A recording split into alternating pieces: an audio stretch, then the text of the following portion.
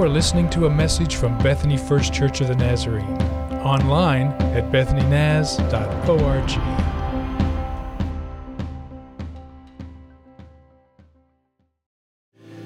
You know, I've been attending a Nazarene church all of my life. In fact, there are over 2 million Nazarenes around the world. We organize ourselves into districts. And so there's maybe anywhere from 50 to 100 churches in a district, and every district has an overseer. We call them superintendents. So we're part of the Oklahoma district, and our superintendent was newly elected only a few months ago. His name is Larry Morris. Larry is a good friend to me. He has a big heart. He loves Jesus deeply. And God is using him in a powerful way to lead our district, and I'm thankful for him. A few months ago, he preached here on a Sunday morning, and everybody loved him. And today, it's my honor to present to you our new district superintendent, Larry Morris, to come and preach. And I want you to make him feel really, really welcome as he comes. Would you do that?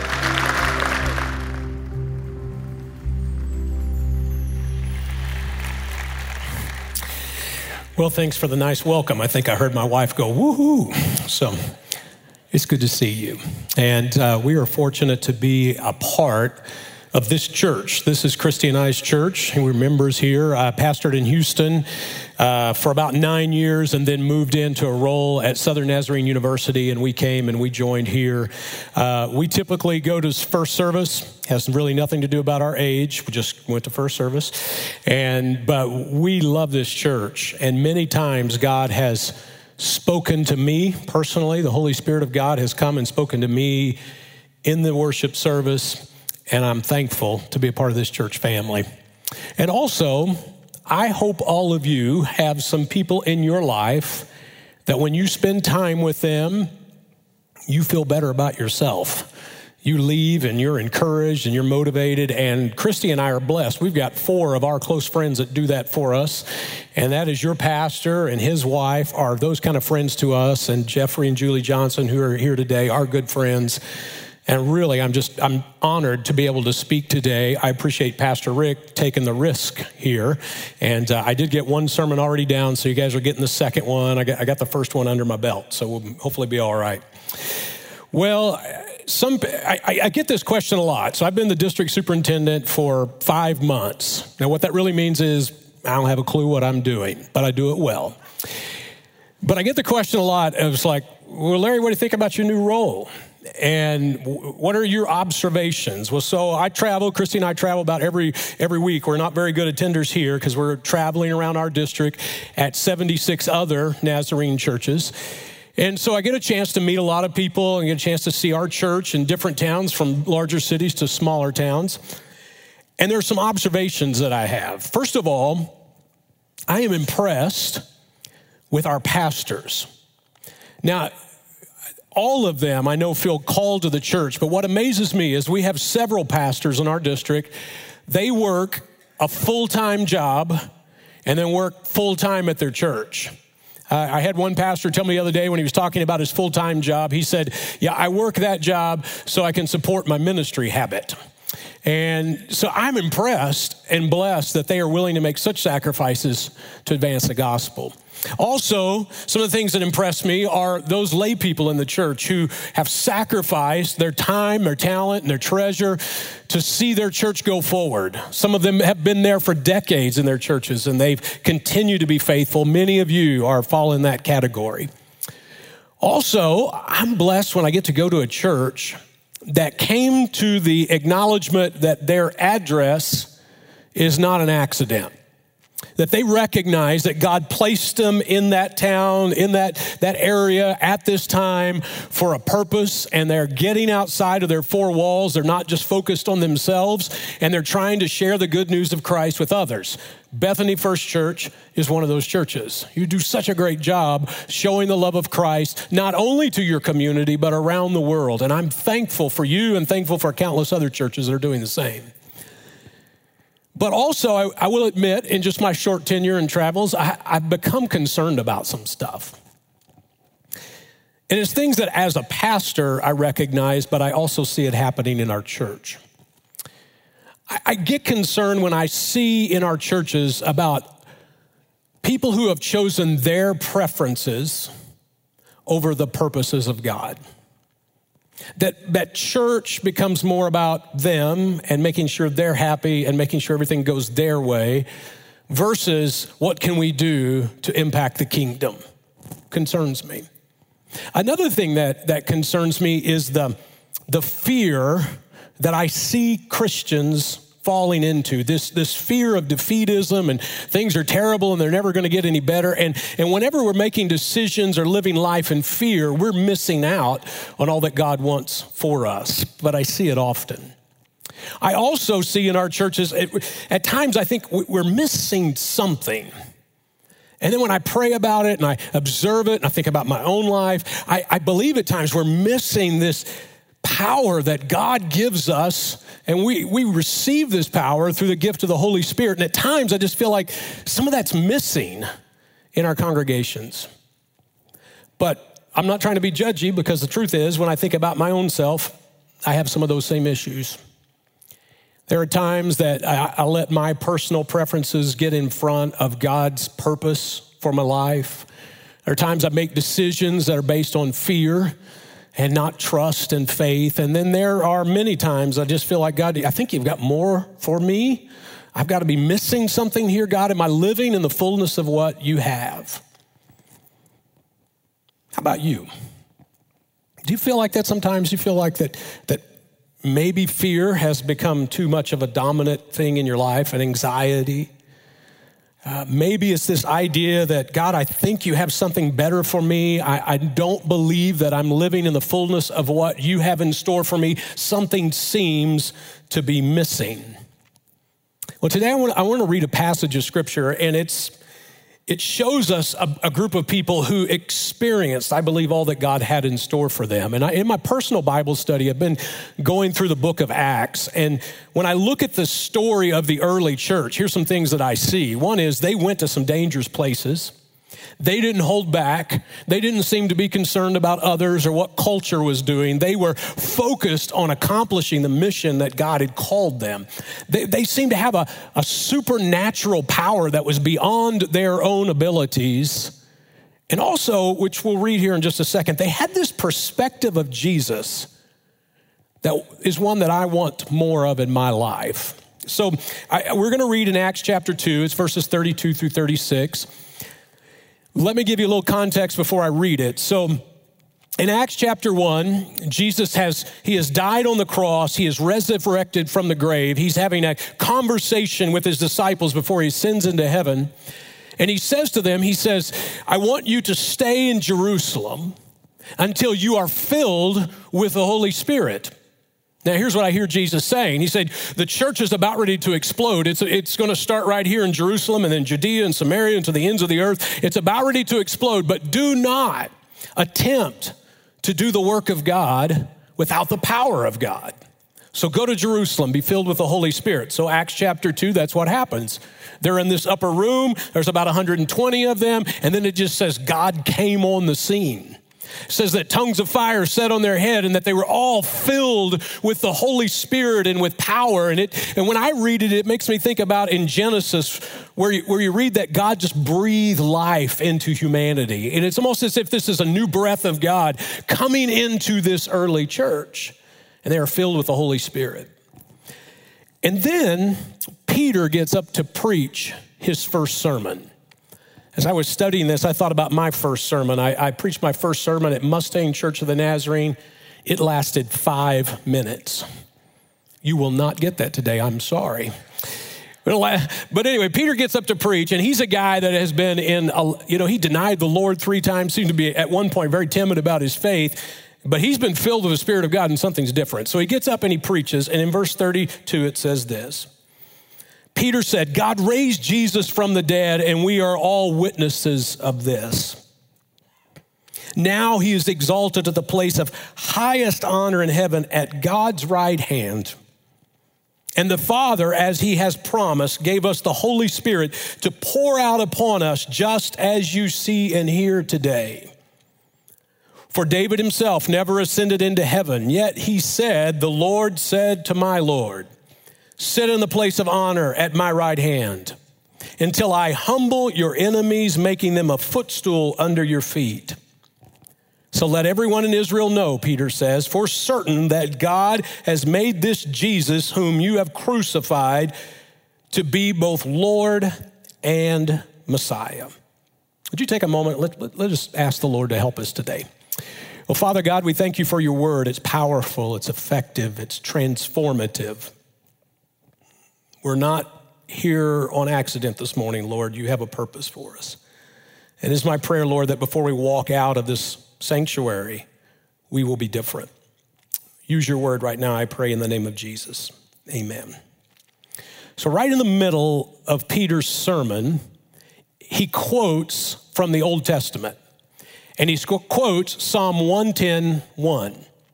I read it to you just a second ago, and he says this. It's a psalm from David. He says, the Lord said to my Lord, sit at the place of honor at my right hand until I humble your enemies, making them a footstool under my feet. Now, that verse is quoted multiple times in the New Testament. So it would make you and I think then there must be something in this verse that the early church wanted to make sure that we knew and that they lived on.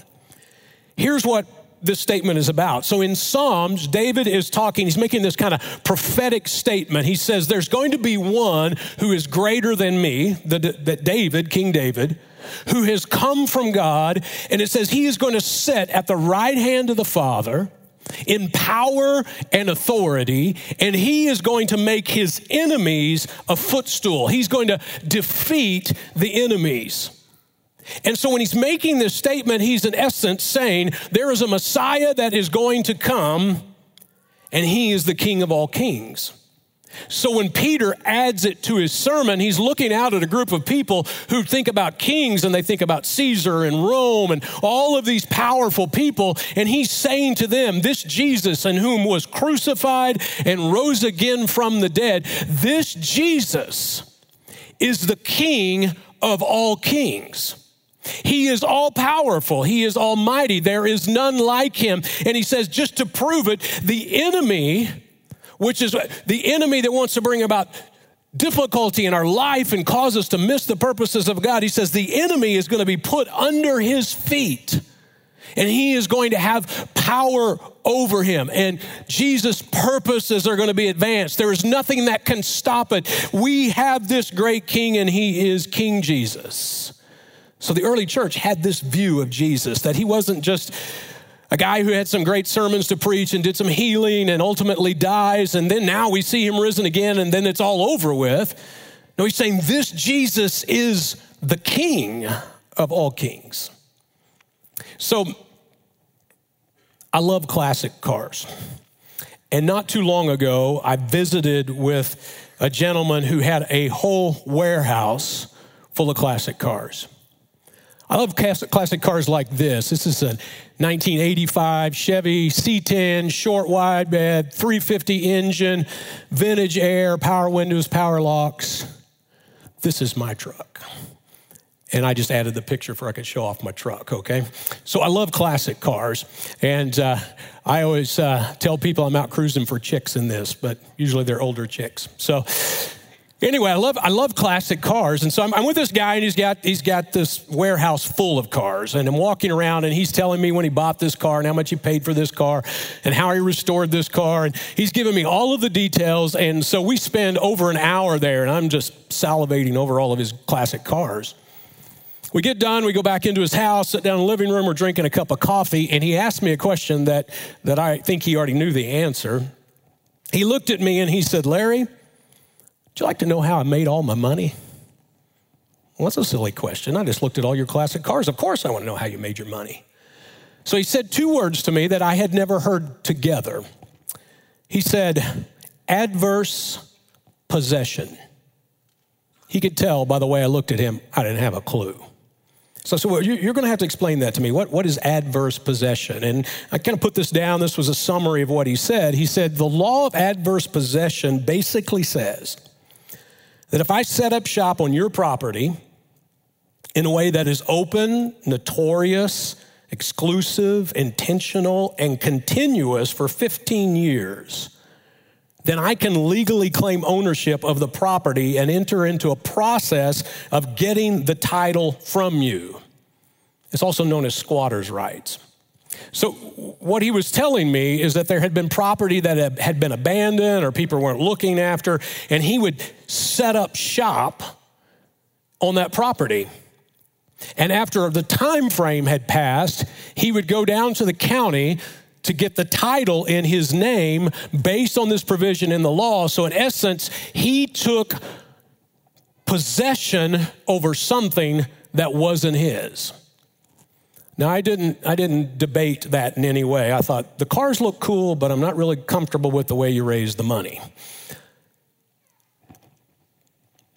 I believe I see the enemy setting up shop in places that are not his. I see it in the church, where God has this grand idea of how the church is going to be advancing the kingdom of God on this earth, that we're going to be the place that loves God with all of our heart, mind, soul, and strength, and our neighbors as ourselves, and that we push it out to all of the world that the kingdom could be advanced. But I see Satan kind of setting up shop in the church. And where there was once salvations and people being delivered from addiction and transformations taking place, now we've become lethargic. We become more focused on our preferences. And the church gets just kind of inward focused. And it seems as if the enemy is setting up shop in a place that is not his to set up. I see it happening in our families. God had created the family to be a place and where his purposes could happen in that unit.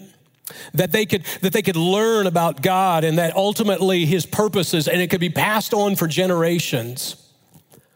But all too often I see in our families where Satan is setting up shop in places that he's not supposed to be, and it could be in our marriages, with our kids or our grandkids. That where scripture should be taught and influence should be made on them, we're finding that culture is influencing our families more than what God is doing. And it seems as if Satan has set up shop in a place that's not his. And then I see it in our lives. When Jesus came and taught, he said in John 10:10, the thief comes to steal, to kill, and to destroy. But I have come that you may have life and have it in abundance. And the enemy, it seems like he comes into our life and he wants to steal our joy. He wants to discredit the hope that we have in Christ. He's trying to steal all of these things. And Jesus is saying, your life is not a place where he can set up shop. Greater is he that is within you than he that is within the world. And we can be victorious because we serve King Jesus. He has better things in store for us. This is not the place. He can't have adverse possession in your life. We serve a risen Savior and a risen King. So that day when Peter gets up to preach the message, and he pulls out this Psalm 110, he's in essence saying to all those who are there and all of us who are reading it today, he's saying the day of adverse possession by the enemy is over with, and Jesus has come to reclaim what is his. He has come to reclaim what is his, where the enemy has set up shop. He no longer deserves it, because when Jesus died, sin was put to death. When Jesus was resurrected, death ended and eternal life became available to us. And one day our King Jesus will come back and rule forever. And Peter says, this is public notice to the enemies of God. Your day of setting up shop that is not yours is over with. King Jesus rules, and the Spirit of God has come to empower us. So Peter keeps preaching. It has this kind of call to action, because people who are listening, they're enthralled with what he's saying, and they're saying, we want this. We don't have it. We need it. And in verse 37, it says that Peter's words pierced their hearts, and they said to him and to the other apostles, brothers, what should we do? Peter replied, each of you must repent of your sins and turn to God and be baptized in the name of Jesus for the forgiveness of sins. And then you will receive the gift of the Holy Spirit. This promise is to you, to your children, and to those far away, and all who have been called by our Lord, our God. So people hear this, King Jesus. We want to be a part of that kingdom. What do we have to do? And Peter says, repent and be baptized. But I want to focus in on that word repent for a minute. Oftentimes when we hear the word repent, you need to repent. We think that means, number one, is that I come to this belief that Jesus' ways are the right ways, that living the life of the love that he shows and to live a life that aligns with his is important. And then we say, now I've got to start behaving like that. And that is true. But I think repentance is more. Repentance is not only do I believe, but now I am belonging to something bigger than myself. And repentance is saying, Lord, I want my life to align with your purposes. Think for a minute in your own life. Are there some attitudes, some outlooks, some habits, some things in your life that just seem to be out of line with God's best? When Peter said repent and be baptized, he's saying if you'll align your life with God's purposes, you can be a part of experiencing the very best that he has for you, and you can be a part of this kingdom that will never end. There's so much in store. Every once in a while when I'm watching TV, there's a commercial that comes up, and it's from the Oklahoma State Treasurer's Office. And it says there's over $1 billion of unclaimed property in Oklahoma. Anybody seen that commercial? And then it says, if you go online of the State Treasurer's Office and you put your name in, if there's any unclaimed property in your name, it'll pop up. Every time I see the commercial, I get online to make sure my name hasn't changed, because every time I go on it said no. I'm thinking this could be it. It's in essence that the treasurer is saying to us, he's saying there are citizens in Oklahoma that are missing out on some good things for their life. And I think that may have been what Peter was saying when he stood up and in essence said, God has better things for you than what you are experiencing. And if you will align yourself with his purposes, you can begin to experience life in an altogether different way. Paul said it this way in Colossians. He said, you were dead because of your sins and because your sinful nature was not yet cut away. Then God made you alive with Christ. For he forgave all our sins. He canceled the record of charges against us, and he took it by nailing it to the cross. And in this way, he disarmed the spiritual rulers and authorities, and he shamed them publicly by victory over the cross. He's saying that in Christ, you and I can have power over sin. You and I can have power over the enemy. And where he has been setting up shop, he can be pushed out and it be reclaimed for the purposes of God.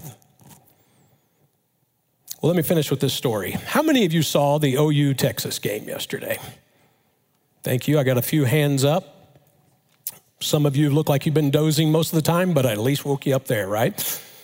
All right, so great game. Outstanding. OU Texas, it just ended like it should, and it was exciting stuff. And I thought, there's some similarities here that are similar to the way it was back in the year 2000 when OU won the national championship.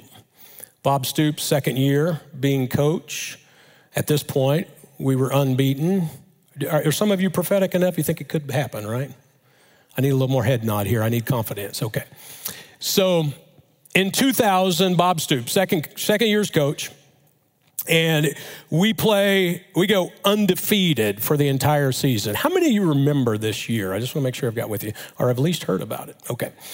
So undefeated all year long, some really exciting games. Actually, they got so exciting, I had to go out in the garage to watch the games because there was too much screaming going on in the house.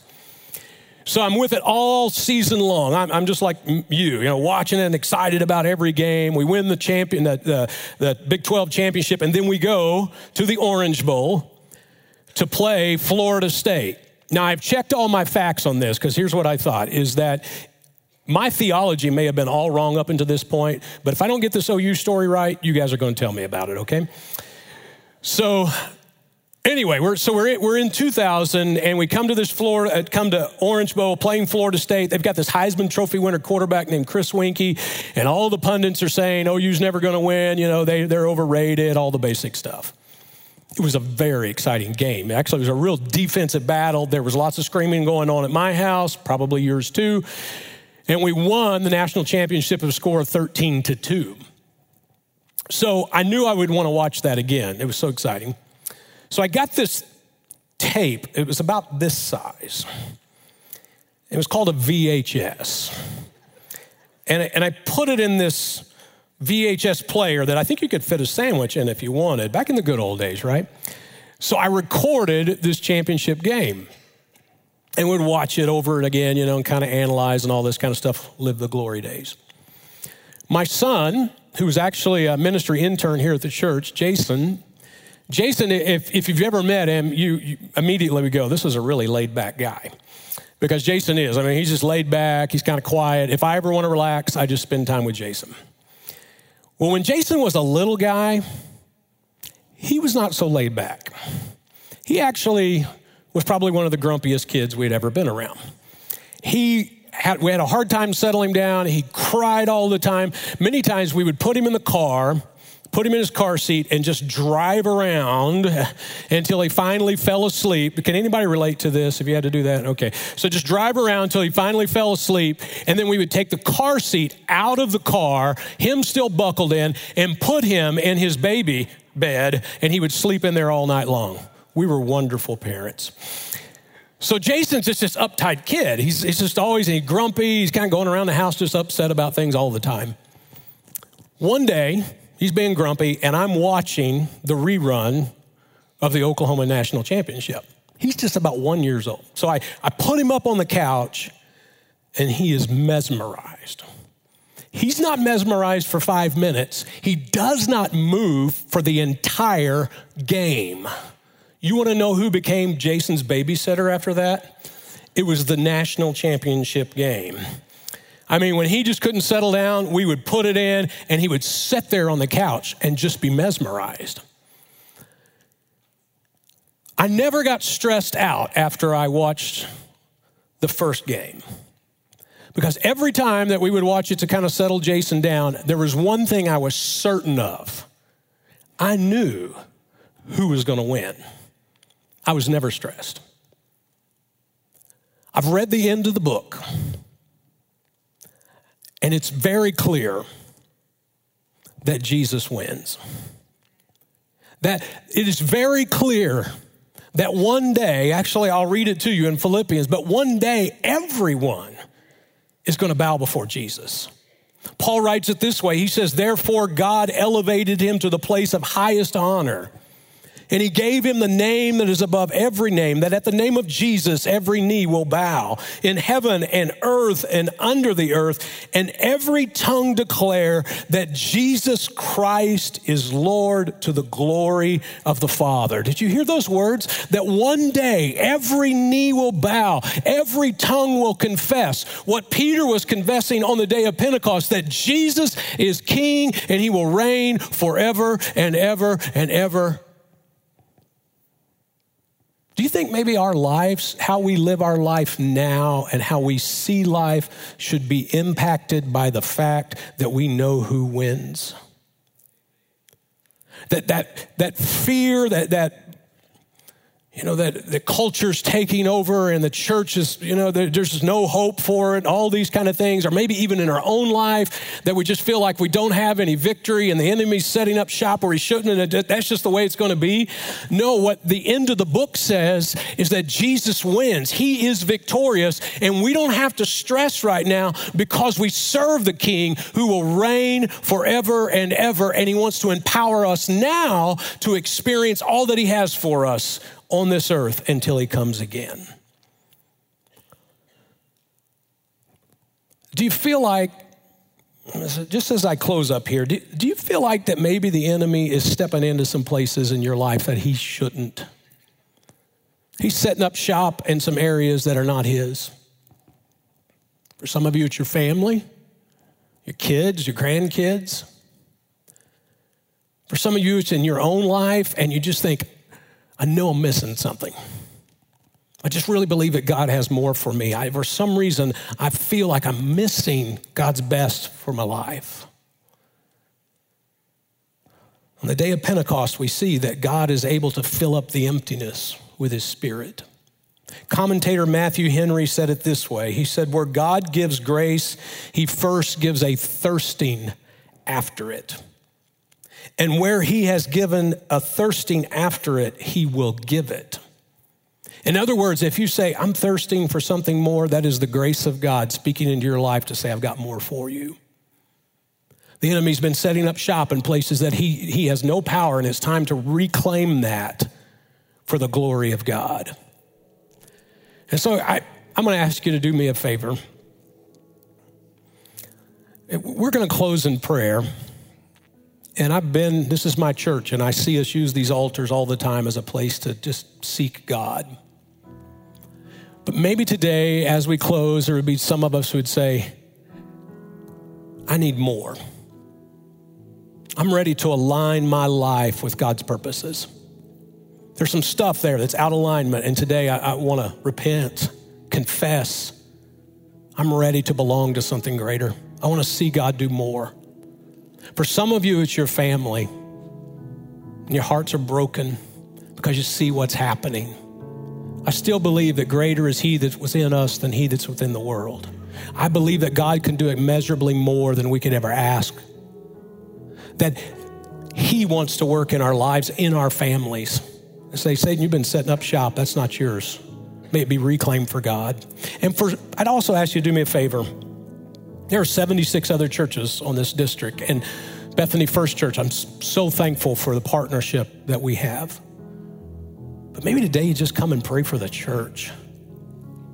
That it would be all that God would want it to be. That it would be this force for the kingdom where God has placed it. So if you join me in prayer today as we close, but would you stand? Nick's going to come and lead us in a closing song. But if you would join us in prayer, I know that God wants to meet us and he wants to work in and through our lives.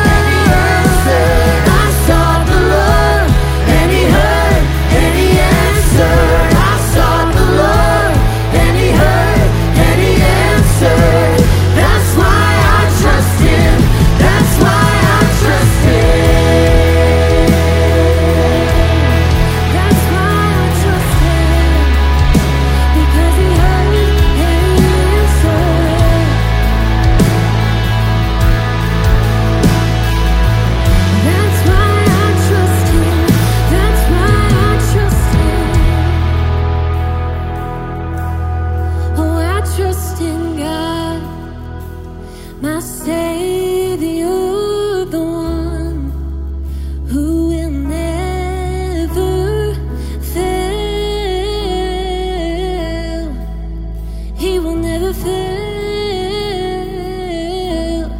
Oh, I trust in God, my Savior, the one who will never fail. He will never fail. That's why I trust Him. Church, let's give the Lord praise this morning for all that He's doing.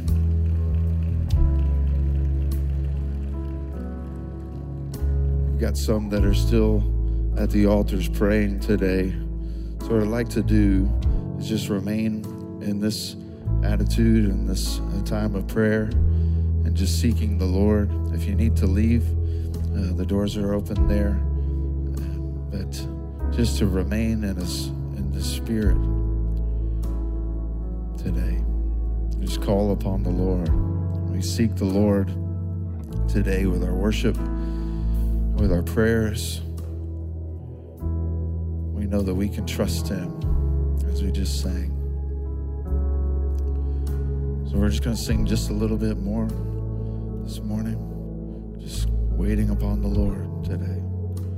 I trust in God. I trust in God, my Savior, the one who will never fail. He will never fail. Oh, I trust in God, my Savior, the one who will never fail. He will never fail.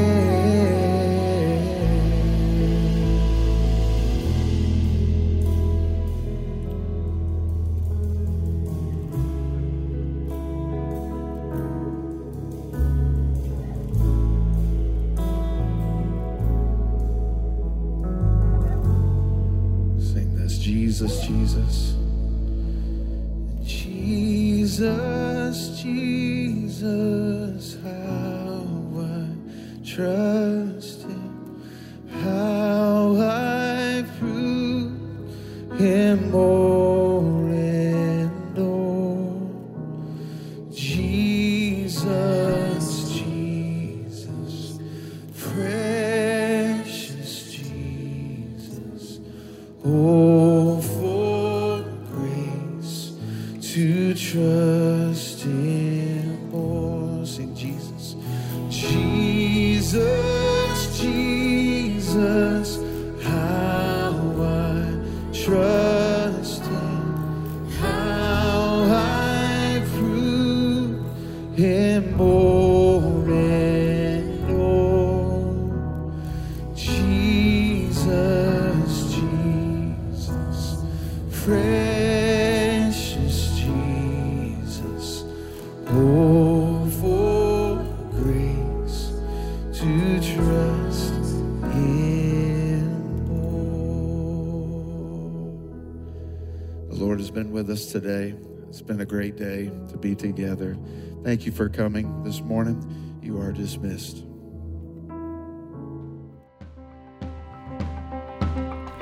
You have been listening to a message from Bethany First Church of the Nazarene. Visit us online at bethanynaz.org.